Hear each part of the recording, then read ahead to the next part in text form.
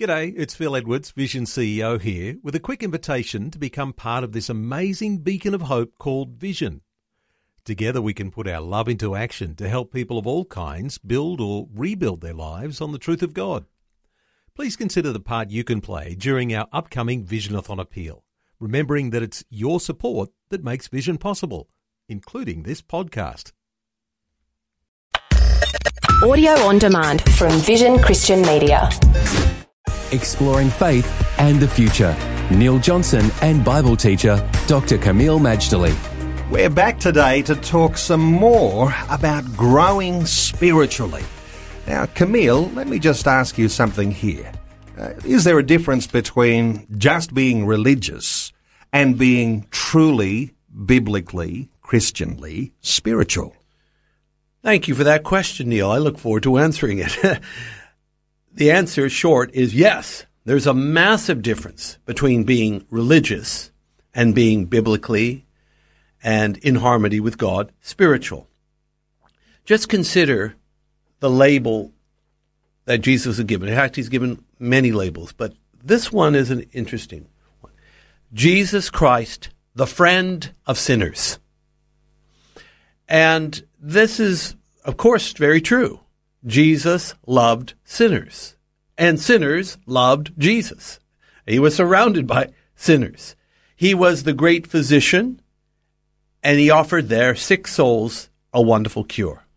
He is the great shepherd, and they were the lost lambs that needed leadership, guidance, protection. Contrast the attitude of the sinners, inverted commas, with the religious, particularly the religious elite. And I don't think it's unreasonable to conclude Jesus is the friend of the sinners, but not necessarily of the religious. Does it mean religious aren't sinners? Oh, they're sinners.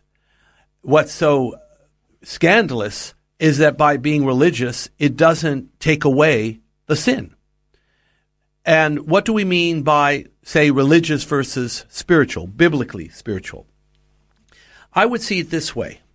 Religion or religiosity is where you are, through your own strength, attempting to please and appease God through following of rules and regulations and so on. Now, the rules and regulations may or may not be godly or wise.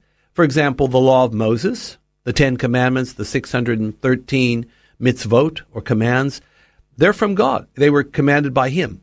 But merely trying to do them in your own strength without, first of all, having your sins dealt with, and secondly, having your sin nature dealt with, frankly, will be a waste of time.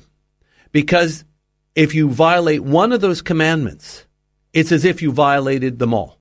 That seems very unfair. Well, I kept, 9.5 out of 10 commandments. Why am I still judged guilty?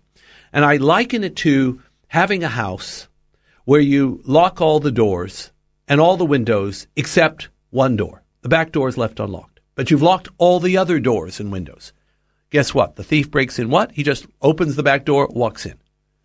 You've just been robbed. You've just had valuable things taken. But I locked everything else. Not good enough. You got to lock them all. You've got to keep all the commands. If you don't, you're guilty. You're a sinner. Wages of sin is death. So Jesus Christ offers a higher way, a spiritual way. And it starts with being born of the Spirit.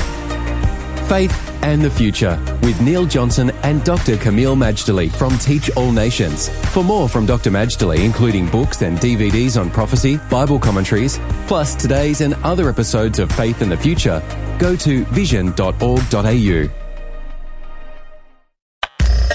Thanks for taking time to listen to this audio on demand from Vision Christian Media. To find out more about us, go to vision.org.au.